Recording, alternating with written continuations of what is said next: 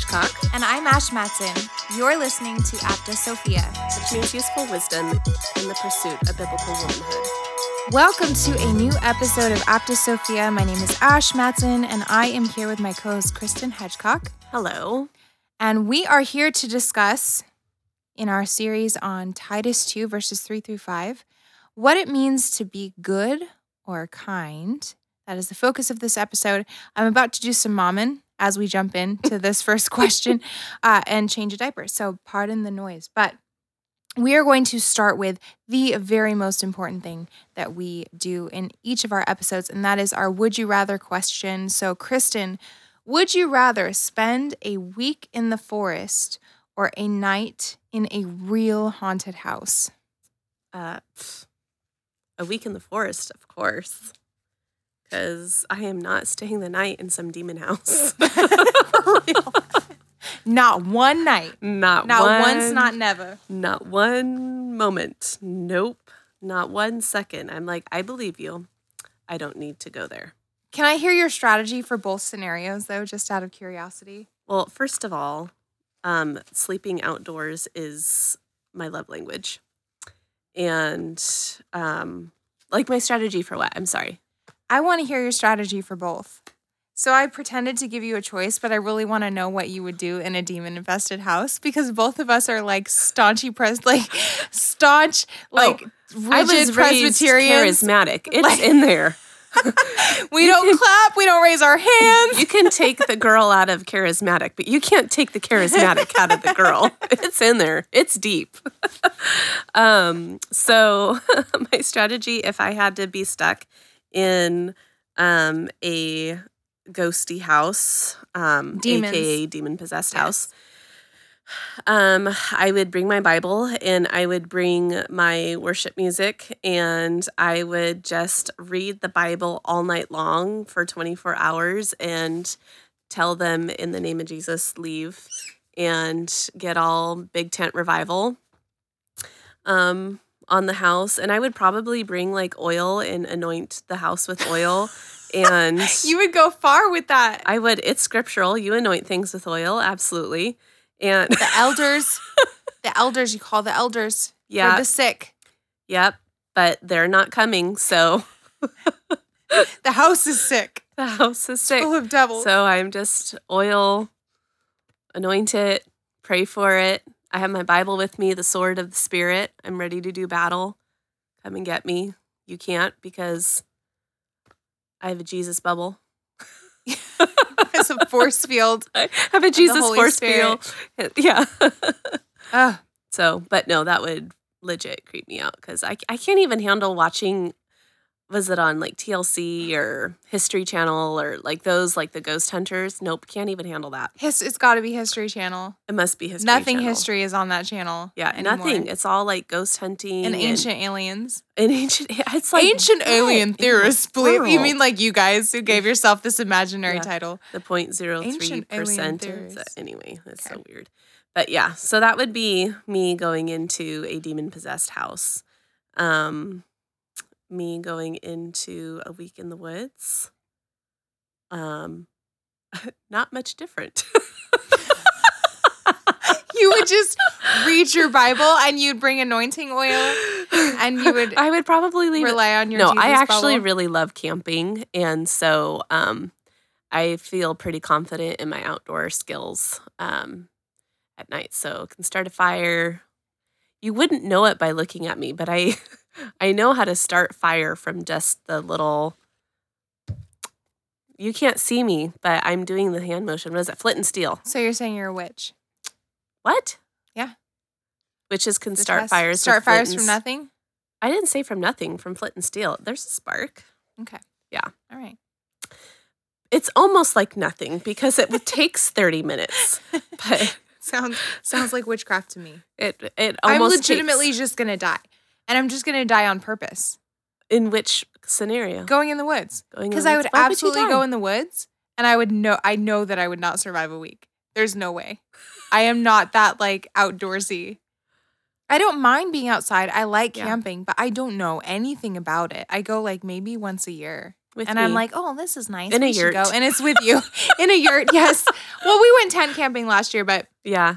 yeah, no. That's good. Yeah, with my like little propane stove and my vehicle that I Well, can get in. I camped that way too, but like I took Knox, my second born.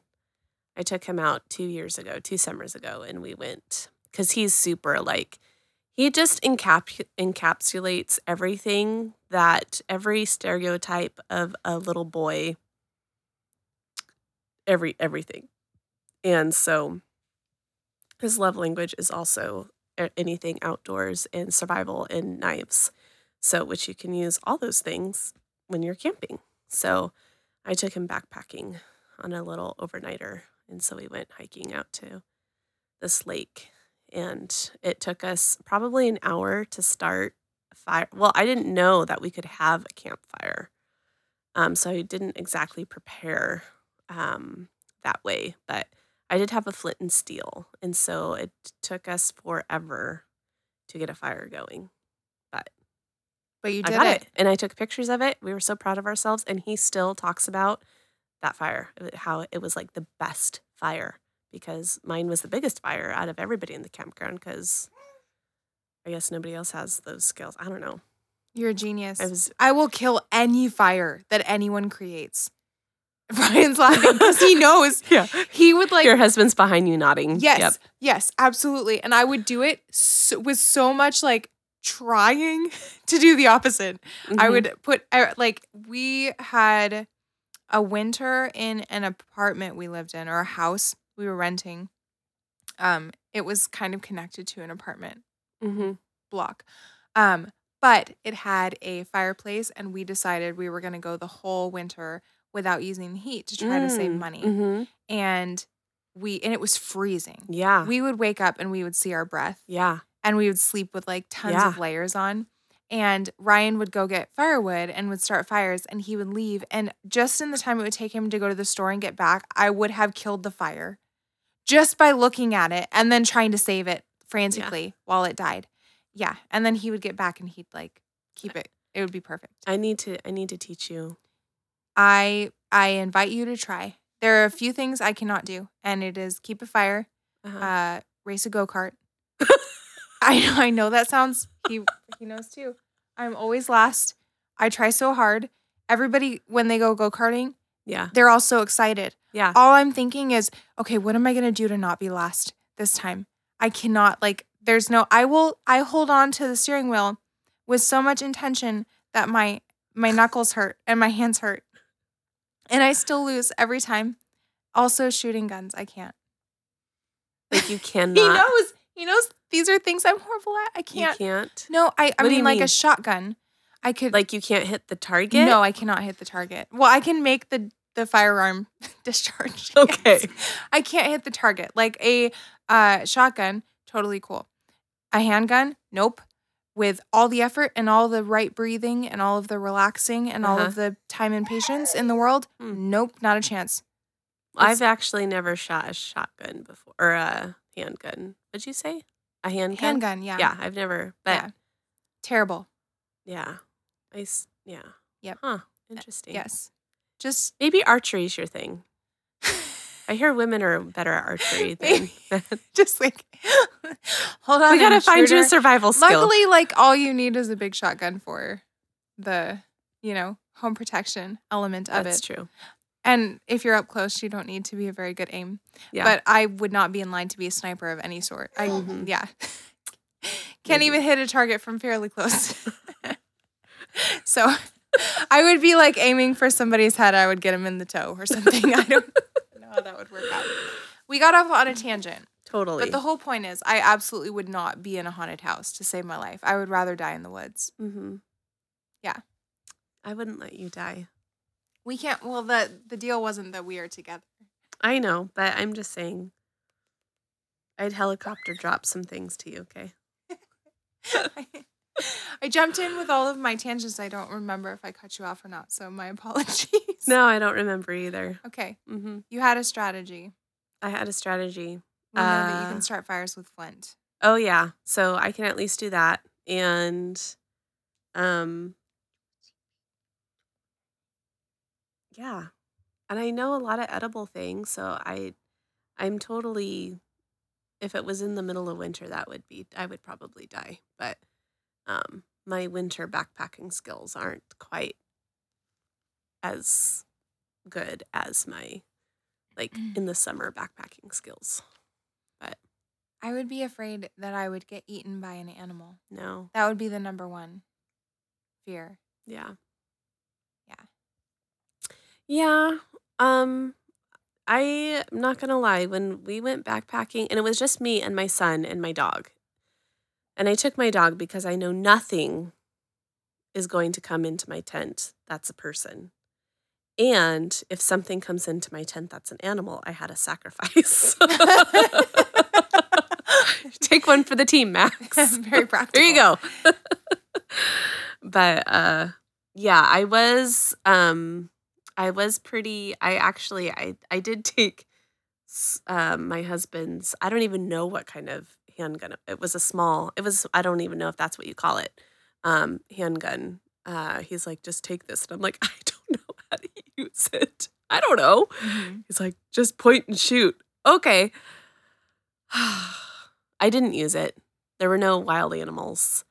But that thought was like, I could just be a sardine for a bear. Yeah. Quick snack. Quick snack. But I'm pretty, like, if you don't keep food in your tent, bears aren't typically going to come in and You are open the your food, though. no, That's the trick. not really. You have to have something appetizing in there. I like to think I'm appetizing to a bear. You're totally appetizing. Thanks, I didn't mean Kristen. to offend. Thanks, Kristen. All right. So the would you rather for our next episode is going to be, would you rather be able to see 10 minutes into the future or let's say Live a okay. day in the past. I'm trying to think a day in the past. You would just you mean your memory? No, I mean like relive it. Relive it. Relive Oh. something in your past. Relive a day in your see, past. I Or see. relive 10 minutes. Well, in your the past. original was 150 years in the future. Oh. I was either going to go with that one, or do you think we should go with like 20 or something like in your own lifetime? Sure. I don't know. Okay. Would you rather be able to see 10 minutes into the future or 150 years into the future? So head over to Facebook and weigh in. We will have it posted up there, Facebook or Instagram, and we would love to know what you think and why you would choose what you choose. So we're going to jump right into the episode now. And I will read the verse to you. Older women likewise are to be reverent in behavior, not slanderers or slaves to much wine. They are to teach what is good and so train the young women to love their husbands and children, to be self-controlled, pure, working at home, and this is the part we're going to talk about this week, kind, and submissive to their own husbands, that the word of God may not be reviled. So we wanted to kind of jump in by just picking apart what this word is, kind. And this is from the English Standard Version. So there is a variation of translations of this word, and it usually alternates between either using the word kind or using the word good. When you look into it, you see that good is actually the literal translation of this word. This is the way the word is used in like 77 other relevant, comparable scriptures in regards to the root word used. So in the verses that use this word, the context is generally referring to objective moral goodness. This is the overwhelming majority. Also, beneficial or acting in a way that benefits. It is used as being a positive as opposed to being a negative impact or influence. It's the quality also or value of a thing, like this is a good XYZ as compared to a bad XYZ. In some instances, it's used to refer to the product of labor, like goods, but that's not how it's used here. So again, the primary way that this is used is about objective moral goodness and being beneficial. The direct context, according to Vines, is to be a benefit or a benefactor. So that's what we're going to focus on in regards to this particular verse. That seems to be the most literal, direct, in context translation of what this means. I think this is a really good testament to being careful when you're reading through scripture to not take what you see at face value in regards to the way that it's been translated. Kindness and goodness, I think both are fair translations, but because of our culture, I think we can tend to read the word kind and think all kinds of things like Right. nice, polite. Simple. Yes. Mhm. So let's start off with what's the difference between being kind and being nice? Yeah, so I mean, basically, just all the things that you have said.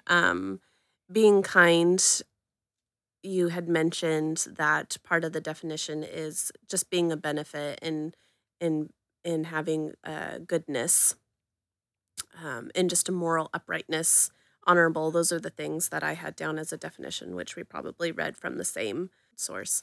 I had some thoughts too. I think when we think about the word nice, Hmm. this is kind of like a popular virtue Yeah, in our culture. Is especially in a culture that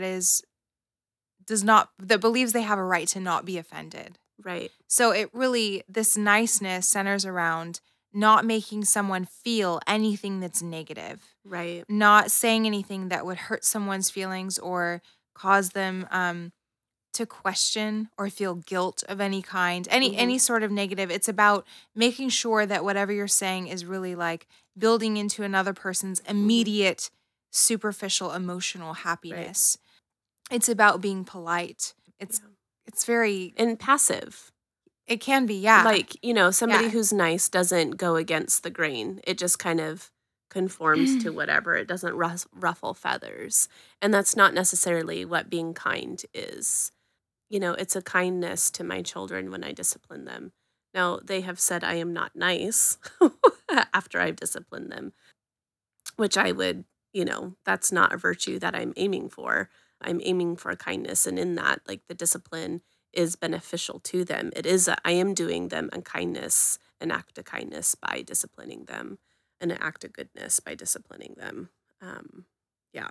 So I think there is an element of this where we need to be careful not to be unnecessarily harsh Right. or flippant or inconsiderate Right. in as much as we can be gentle with Hmm. someone. I think that's probably the best. I think it's a better word than Right. what people or a better concept. Yeah. Um, in as much as we can biblically be Hmm. gentle and use language and be careful with our timing and be considerate of and wise in regards to having some forethought about the way the person might respond. What is the best way to be winsome when Hmm. when we speak to someone?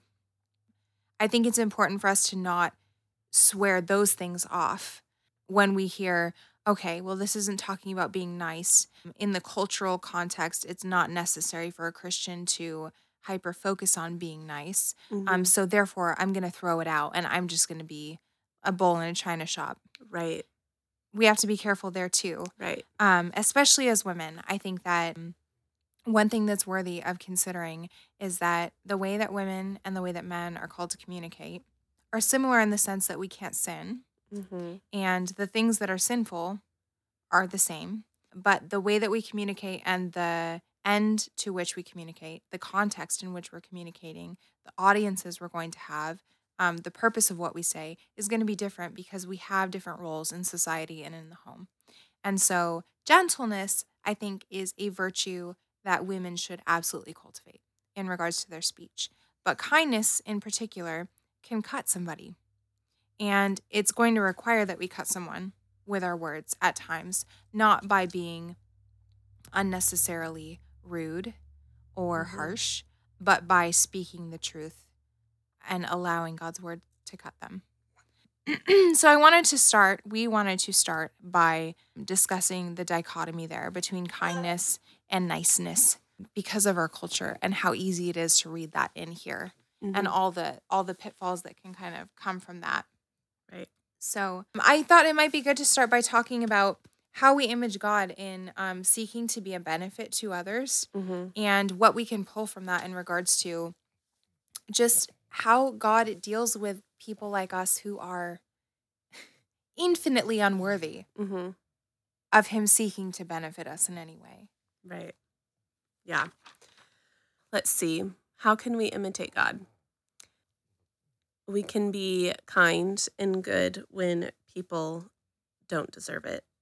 That's for sure.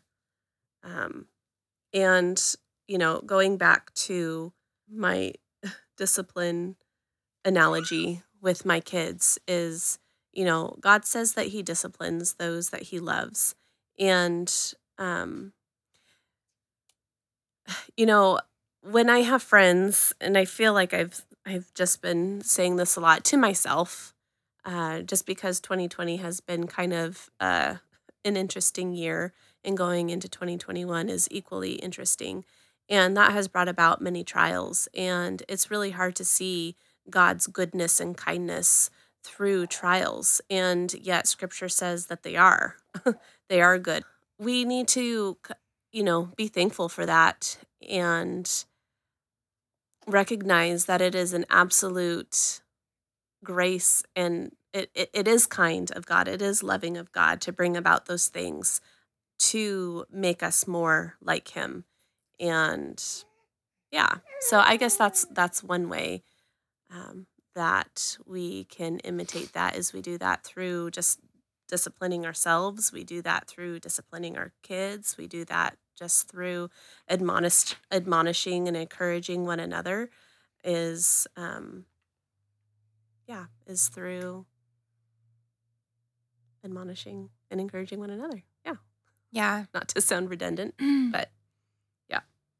Yeah, I think it's easy for us to approach this and feel that we do not, like, there are interactions that we have with people that are neutral, and then there are interactions that we have with people that we should be intentional about.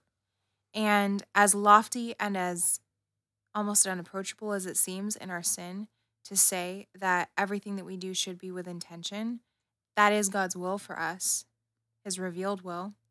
Any interaction that we have with any person, we should be considering, as scripture says, the last will be first. So we need to consider, do nothing from selfish ambition or conceit, but in humility, consider each person more significant than ourselves. Yeah. Like pointing to the verse all the way across the room, trying to read it with my eyes, with my bad eyes. So when we approach any interaction with any person, we need to be thinking, how can I be of a benefit to this person? And that may not mean like, how can I give every ounce of my time and energy and resources to this person? Right. But in this one interaction, how can I be beneficial to them? Right. And especially when we encounter those people in our day-to-day lives who seem to be less than worthy of it. The jerk who is, giving you a hard time on the freeway, or the person who cuts in front of you in line and whispers about, you not wearing a mask or whatever. Right. We have all kinds of reasons why this particular interaction is neutral at best. And I don't need to be thinking about how I can respond in a way that is going to be beneficial to this person.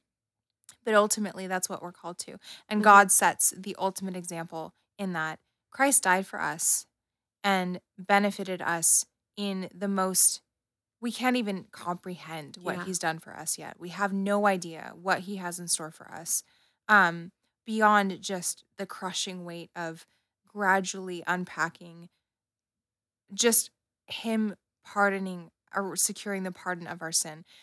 When we were hostile and enemies of his, just, if you ever feel like there's somebody that you do not owe the grandest like compassion and patience and forgiveness and benefit to in regards to that particular interaction, just look to the cross and think about the pattern that God has set. Even now, he gives rain to the just and the unjust. He is slow to anger, even with those people who are destined for destruction. He is slow to bring human history to a close Mm-hmm. so that every man can have an adequate opportunity to repent. He's kind to them for the sake of bringing Right. them to repentance. Yeah. He's, and I know that's tricky to work out sometimes in regards to his sovereignty and his and predestination and all of that. But regardless, we know from scripture this is how he interacts with his enemies. So I think we need to be careful to draw from that in regards to Right. not excluding people or picking our favorites Right. to benefit or to Yeah. care about. Yeah. Yeah. No, that's good. Cranky girl. You're not supposed to be awake. Yeah, we have a winter belle here who Mhm. is very awake and also very fussy, and it's very late, and she just wants to party and also wants all of my attention right now. Mm-hmm. I can't believe she's 5 months old, and I we know. started this podcast while she was I still know. in my belly. I know. Yeah, little podcast baby. Yeah. So beyond that, Kristen, you had some really good thoughts in regards to, I think, the grander, like really intentionally going out of your way to bless and benefit. Where should our focus be there? I mean, should it be all over the place? Like we just pick somebody and throw all of our time and energy and effort into, or are there certain people in our lives that we should be Mm-hmm. centered on? Of course, there's certain people. So yeah, your kindness. Let's see. Look at my notes here, as you can hear me flipping back and forth. I'll start with the scripture, Galatians 6:10. This has been my life motto for the last few years. It says, "And let us not grow weary in doing good, for in due season we will reap if we do not give up. So then, as we have opportunity, let us do good to everyone, and especially to those who are in the household of faith."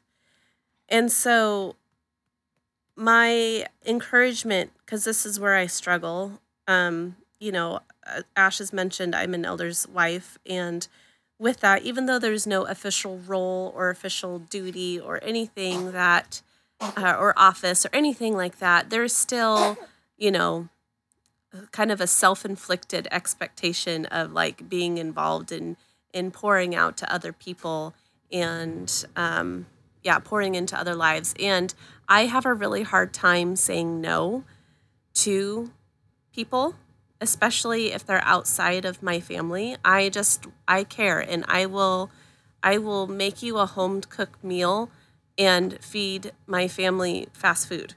And that's wrong. If you're doing that all of the time, where people outside of your home, outside of your little household of faith, and is constantly getting your kindness and your goodness and your gentleness, but then you are just, a sassy cow at home. I don't know what else to say.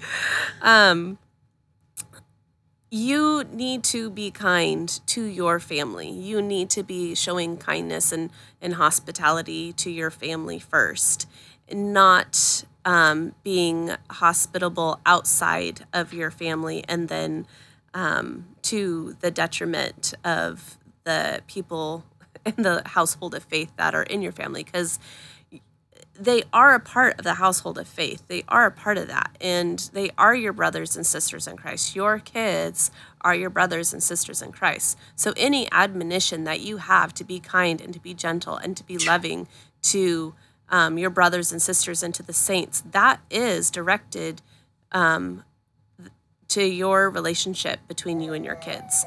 And that is something that just blew my mind when I really thought about that and discovered, that was just a new revelation to me. This, more eternal relationship between my kids and myself goes beyond just the parent-child, but in eternity and all of heaven, they are my brothers and sisters. So that they are my household of faith, my immediate ones, the ones that I need to tend and to be kind to. That was kind of a big tangent, but really, I mean, something that I just could not get and could not understand, particularly towards my husband, particularly towards him, where I would spend, many, many nights with ladies' nights and Bible studies and book studies and homeschool co-op things and all these things I was busying myself with and really neglecting being hospitable and kind and all the things to my husband, and neglecting that is just not a good place to be. Make sure that whatever goodness comes from you is an overflow of what is already happening within your own home. Right. Yeah, I think that is such an important groundwork to lay, or some boundaries to set up just to start with, especially depending on the season you're in. Yeah. You could have some pretty serious limitations in regards to what you're able to do for other people, and that's okay. Yeah. So again, just to reiterate, when we're saying that you need to be a benefit to the people that you interact with, it does not mean that you have to invest all of your time and resources into them. It really just is, are you having a conversation with someone? Mm-hmm.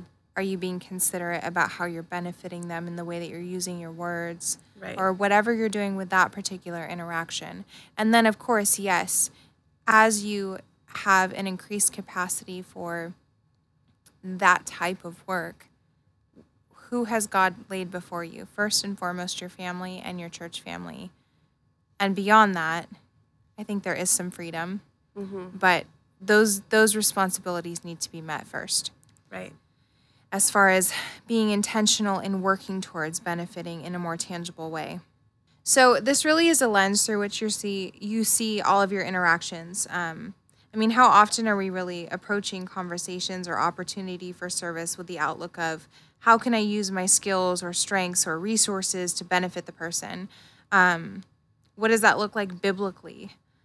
I think that there is a temptation for us to approach those in a way that is self-centered and desiring to receive the accolades of the person, just in regards to our own skill or our own our own goodness, or our own you want a person to like you. You want a person to think you're a good cook. You want a person to think that you're generous.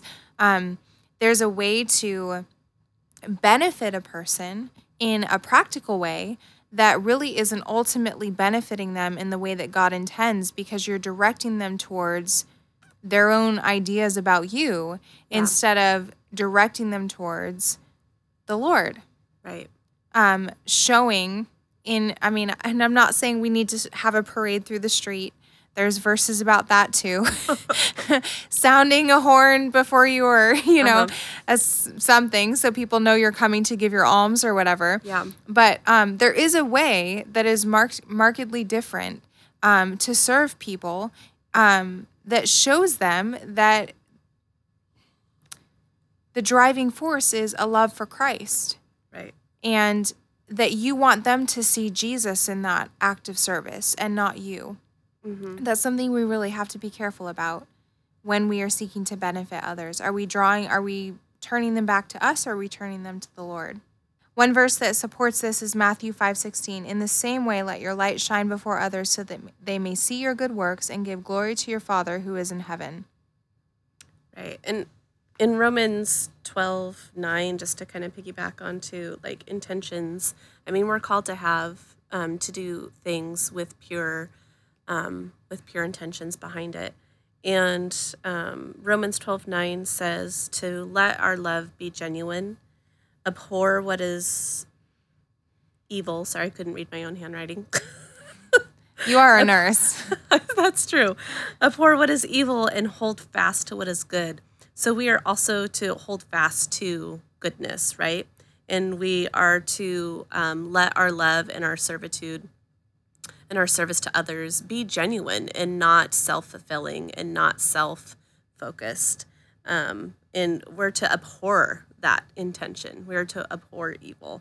So I thought that was, we're not even to entertain sin. We're to cleave to what is good, hold fast to what is good. Yeah. Some other verses just to pull out. Bondservants, obey in everything those who are your earthly masters, not by way of eye service as people pleasers, but with sincerity of heart, fearing the Lord. Whatever you do, work heartily, as for the Lord and not for men, knowing that from the Lord you will receive the inheritance as your reward. You are serving the Lord Christ.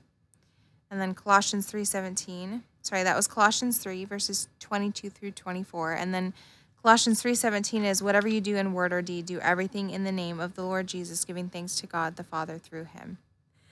The point is that kindness isn't just like this meek, docile demeanor. It's a call to action in how we are to serve one another. It's not this passive, it's not being super passive and a doormat to people. So Romans 12:2 says, do not be conformed to this world. I mean, you think of somebody who conforms, it's a form of passivity, right? There's no resistance. You're just putty, right? There's no backbone to you, right? So you're not to be that to this world, but be transformed by the renewing of your mind, by the testing, that by testing you may discern the will of God and what is good and acceptable. So we're to be studious and not passive. We are to, through the transforming of our mind, use discernment to decide what is good and what is not. Anyway, I just really like that because we do think of kind as just kind of being this simple, nice, pleasant, don't ruffle feathers person. And it really isn't just this like passive, I'm just going to conform to whatever people want, but it is active pursuit of what is good and what is right and what is the will of God. Mm-hmm. Yeah, that is the very best thing for every person. Right. And God does give us the objective standard of his word to prove what is good for them. Mm-hmm. And it's not as woo-woo and I love it when you say woo-woo. Woo-woo and subjective. It's not, It's not, well, Lord, please tell me, give me a word. Mm-hmm. What's the best thing for me to do to this person, in this moment? Yeah. God gives us every single thing. I mean, the word of God is sufficient to equip the man of God for every good work, every single good work. And that's what we're talking about here, is benefiting and doing what's good and what's kind. Mm-hmm. And a lot of people will come to you in your relationships and say, you're not seeking my good. Right. And there are going to be a lot of instances where, and this is kind of where it comes in, where you really want to be careful not to be unnecessarily harsh. Right. Because what you want to be offensive, if there is a need, what you want to be offensive is the word of God, right? The truth. Mm-hmm. And you want that person to be agitated, not for the sake of being agitated, but if they're going to be, you want it to be because their sin has been confronted and their conscience is pricked. Right. Not because you said something that was unnecessarily inflammatory. Right. And this is I think this is a much broader conversation. Kristen and I have talked about this off the episode before because, there's just the topic of speech is just a very big thing that we could discuss. But we can just say, as women, in the circumstances we're in the relationships and conversations and roles that we're in, I think this is the best way to approach it. Right. And, were you done? Nope, Sorry. I'm done. Yeah, so of course I have a scripture verse to share. 1 Peter 3:13 really speaks to what you just said. It's 3:13 through 17. 1 Peter, now who is there to harm you if you are zealous for what is good? But even if you should suffer for righteousness' sake, you will be blessed. Have no fear of them, nor be troubled, but in your hearts honor Christ the Lord as holy, always being prepared to make a defense to anyone who asks you for a reason for the hope that is in you. Yet, do it with gentleness and respect, having a good conscience, so that when you are slandered, those who revile your good behavior in Christ may be put to shame. For it is better to suffer for doing good, if that should be God's will, than for doing evil. And so, yeah, what hills do you want to die on? What good are you trying to conquer or to put out there? And yeah, just be very careful that whatever you do, whatever hill you're dying on, that you do it with gentleness and respect, and because you will be slandered, you absolutely will. And could some of those things be true? Well, try to have it be true for the sake of Christ. That is what our good behavior is supposed to be in Christ, so that they may be put to shame, not you. So just be careful out there, especially. Just be careful. Just be careful. Be wise in how you approach standing up for what is good. Right. Yeah. Even in your own familial relationships Yeah. with your children. Yeah. There are a lot of conversations that we're having right now where my kids will say, and I mean, I sin. Sometimes I'm mean. Sometimes I get angry when I shouldn't. So they're not always wrong. But they will say to me, Mom, like, you're mean, because I Right. told them, Yeah. you can't have this thing. And I have to say, okay, let's slow down. Let's talk about this. How would you feel if you were in this other person's shoes? I think God gives us that as a great tool. Love your neighbor as yourself. That is just Yeah. such a great way to handle issues with children, because it'll clear it up real fast for them. Yeah. How they would feel if they were, and say, I'm doing this because I love you. I know it's not fun. I know it hurts. You don't want to hear it. You don't want to be restricted in this way, but I love you, and this is for your good. Right. In your marriage, you may have to say, I would love to submit to you in this, my love, but you're calling me to do something that is expressly forbidden in Scripture, and I cannot follow you in this way. And I am praying that you will turn from this sin. That can be a very hard thing to do. So, you pursuing this call to be a benefit to those in your family within the boundaries that God has given you, because there are little nuances here everywhere, can put you in some hard situations with your children and your husband. It also can put you in a hard situation in regards to dying to yourself, because when you wake up every day saying, how can I spend my whole day being a benefit in every interaction to my husband and my children? The self-care screechers are going to come around. I just made that up. They're going to wheel in on their little bicycles to say, whoa, whoa, whoa. Like, that's too much. Yeah. You cannot require that of women. You can't say that. And we have said before, we are not saying you should never sleep. You should never have a decent meal or a shower or a trip to Target. Not at all. But the Christian life is not a self-focused life. And so when we see this call to benefit others, it's hard not only because sometimes you're going to have to confront sin and benefit them in doing that, making hard decisions for them, but also because you're going to have to die to yourself and think about, doing the hard thing for the people around you when everything in you might want to be just overlooking it, turning the other way. Yeah.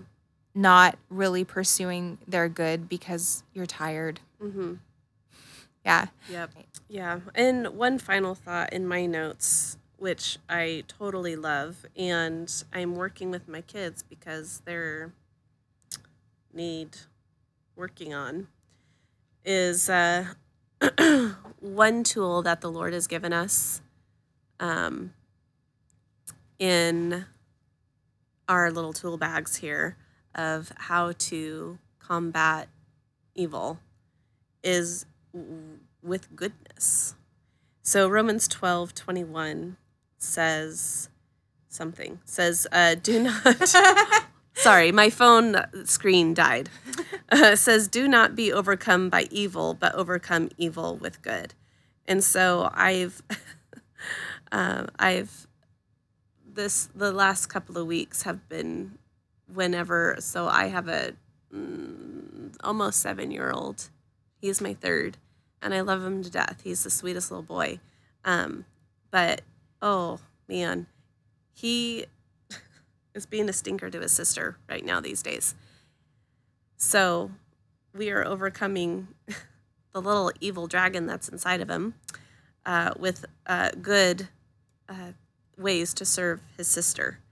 And so he's just finding all new ways to serve her and do good things towards her and to overcome his tendency of wanting to do harmful things towards her with good things, right?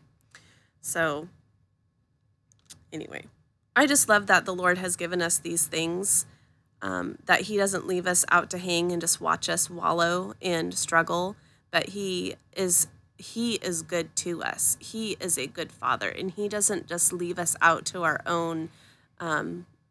He doesn't leave us out on our own. We're not on an island, but he gives us things like goodness to equip us for combat. He gives us things like his word to equip us to battle and to fight. And he gives us things like faith to protect us and to shield us. And he gives us just an entire armory full of things to do battle.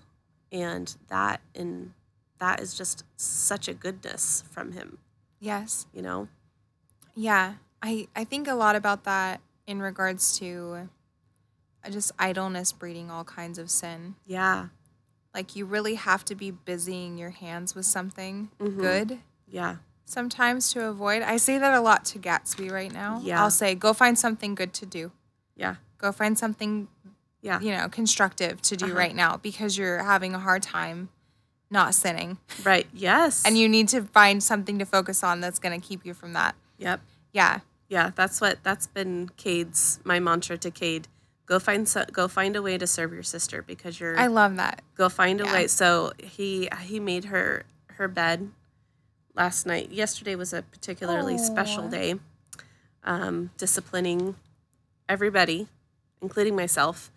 But yeah, so all of the boys thought it'd be super fun to scare their sister. They were playing flashlight tag out in the dark. And yeah, you can see where this is going. My poor daughter, who's the youngest of three with three older brothers. So they all had their fun. And I said, okay, now we need to overcome this evil with good, because you were doing her harm. You were not to scare her. You were to protect her. And she needs to know that she can come to you guys for protection if she's scared. You should not be the scary ones in this world, right? Aww. So you need to think of something to do to serve your sister in a special way that brings her joy. And so anyway, so they all picked something, but yeah, Cade went and made her bed, and the other boys drew her pictures of her favorite things, unicorns and mermaids. So she was all happy, but it's like, oh, man, go do something good. Go do something good. I work with a doctor. He's a good Christian man, and I love working with him. And he's retired technically, but he still works. And so we kind of tease him about, like, he's like, you know what? It keeps me out of trouble. Like, he's just such a funny guy, and I love working with him. Anyway, but it's true. Like, when we busy our hands with good works, it keeps us out of trouble. When we eat the bread of idleness, that's when things get really bad. That's when we start gossiping. That's when we start slandering. That's when, we find ourselves in people's houses that we don't belong in. And when we do and equip ourselves with good works, it keeps us out of trouble. And so much of our misery, we've talked about this before, it really, really comes out of being focused on yourself. Yeah. Mm-hmm. Thinking about all the feels you're feeling and all the ways you're not getting what you deserve, and all the ways your life, or all the anxieties, or all, And you just spend, like the scripture that I shared earlier, you just spend all your life chasing down all of these unfruitful passions, and it just leads you down rabbit holes of more sin and more sin and more sin. Where if you're just obedient and joyfully do that, and, do good works and serve your neighbor and serve your family, you are just busy just serving the Lord. Yeah. It feels great. Yeah. And that's not why we do it, but it does. I mean, there's just something it seems so contrary to the way that we think the world is ordered. Right. Because Scripture does say the last will be first. Right. You have to die to yourself in order to live. If you try to keep your life, you're going to lose it. If you lose your life, you're going to find it. Yeah. And the world says, that's nuts and oppressive. And you should just serve yourself because you're number one.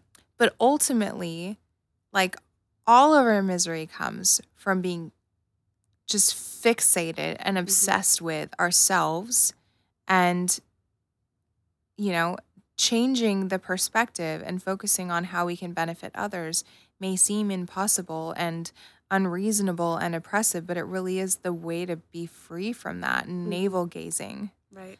So apart from, what you were saying about doing good works, just the perspective alone is enough to, like, really let you loose. Yeah. Yeah. And the final thing, just to throw it in here, and we're going to have an episode in the future about boundaries and boundary setting, because we think that this is a really important thing for women, especially to learn to do. And it's a really big topic. But just keep in mind that being a benefit to the people around you, whether they're in your family or in your church or friendships or other people in your life, does not mean that you are not able to set healthy boundaries in your relationships. You know, Scripture really does lay out what our duties are to other people. And beyond that, people cannot come into your life and demand that you do X, Y, Z for them, or that you respond to them in a certain way or handle them in a certain way. The only thing that has authority over you in that regard is Scripture. Of course, your church, if you're talking about marriage and stuff like that, but I'm just talking about generally relationships and boundaries. So just keep that in mind, because it can seem a little like the absolute of always be seeking to benefit the other person can seem like a good opportunity for someone who has trouble setting boundaries to continue having trouble setting boundaries. Don't get off track there. Yeah. Make sure that, you know, we have to keep in mind that enabling someone to continue to sin against us is actually not to their benefit. Right. So putting yourself in harm's way and putting yourself in harm's way and putting yourself in harm's way isn't always the best thing for a person. And it actually can be the case that it's really hard for us to stand up for ourselves, and we fear what the other person might say or think. We don't want the confrontation and that sort of thing. Sometimes doing the best thing and actually benefiting the person is going to mean that we do that hard thing and we have that scary moment and we set that boundary and then we hold it. And just keep that in mind. We'll talk more about it in another episode, but I just want to throw it out there. So I'll have Kristen take us out. Yeah, so go love God, go love your husbands, and go love your kids.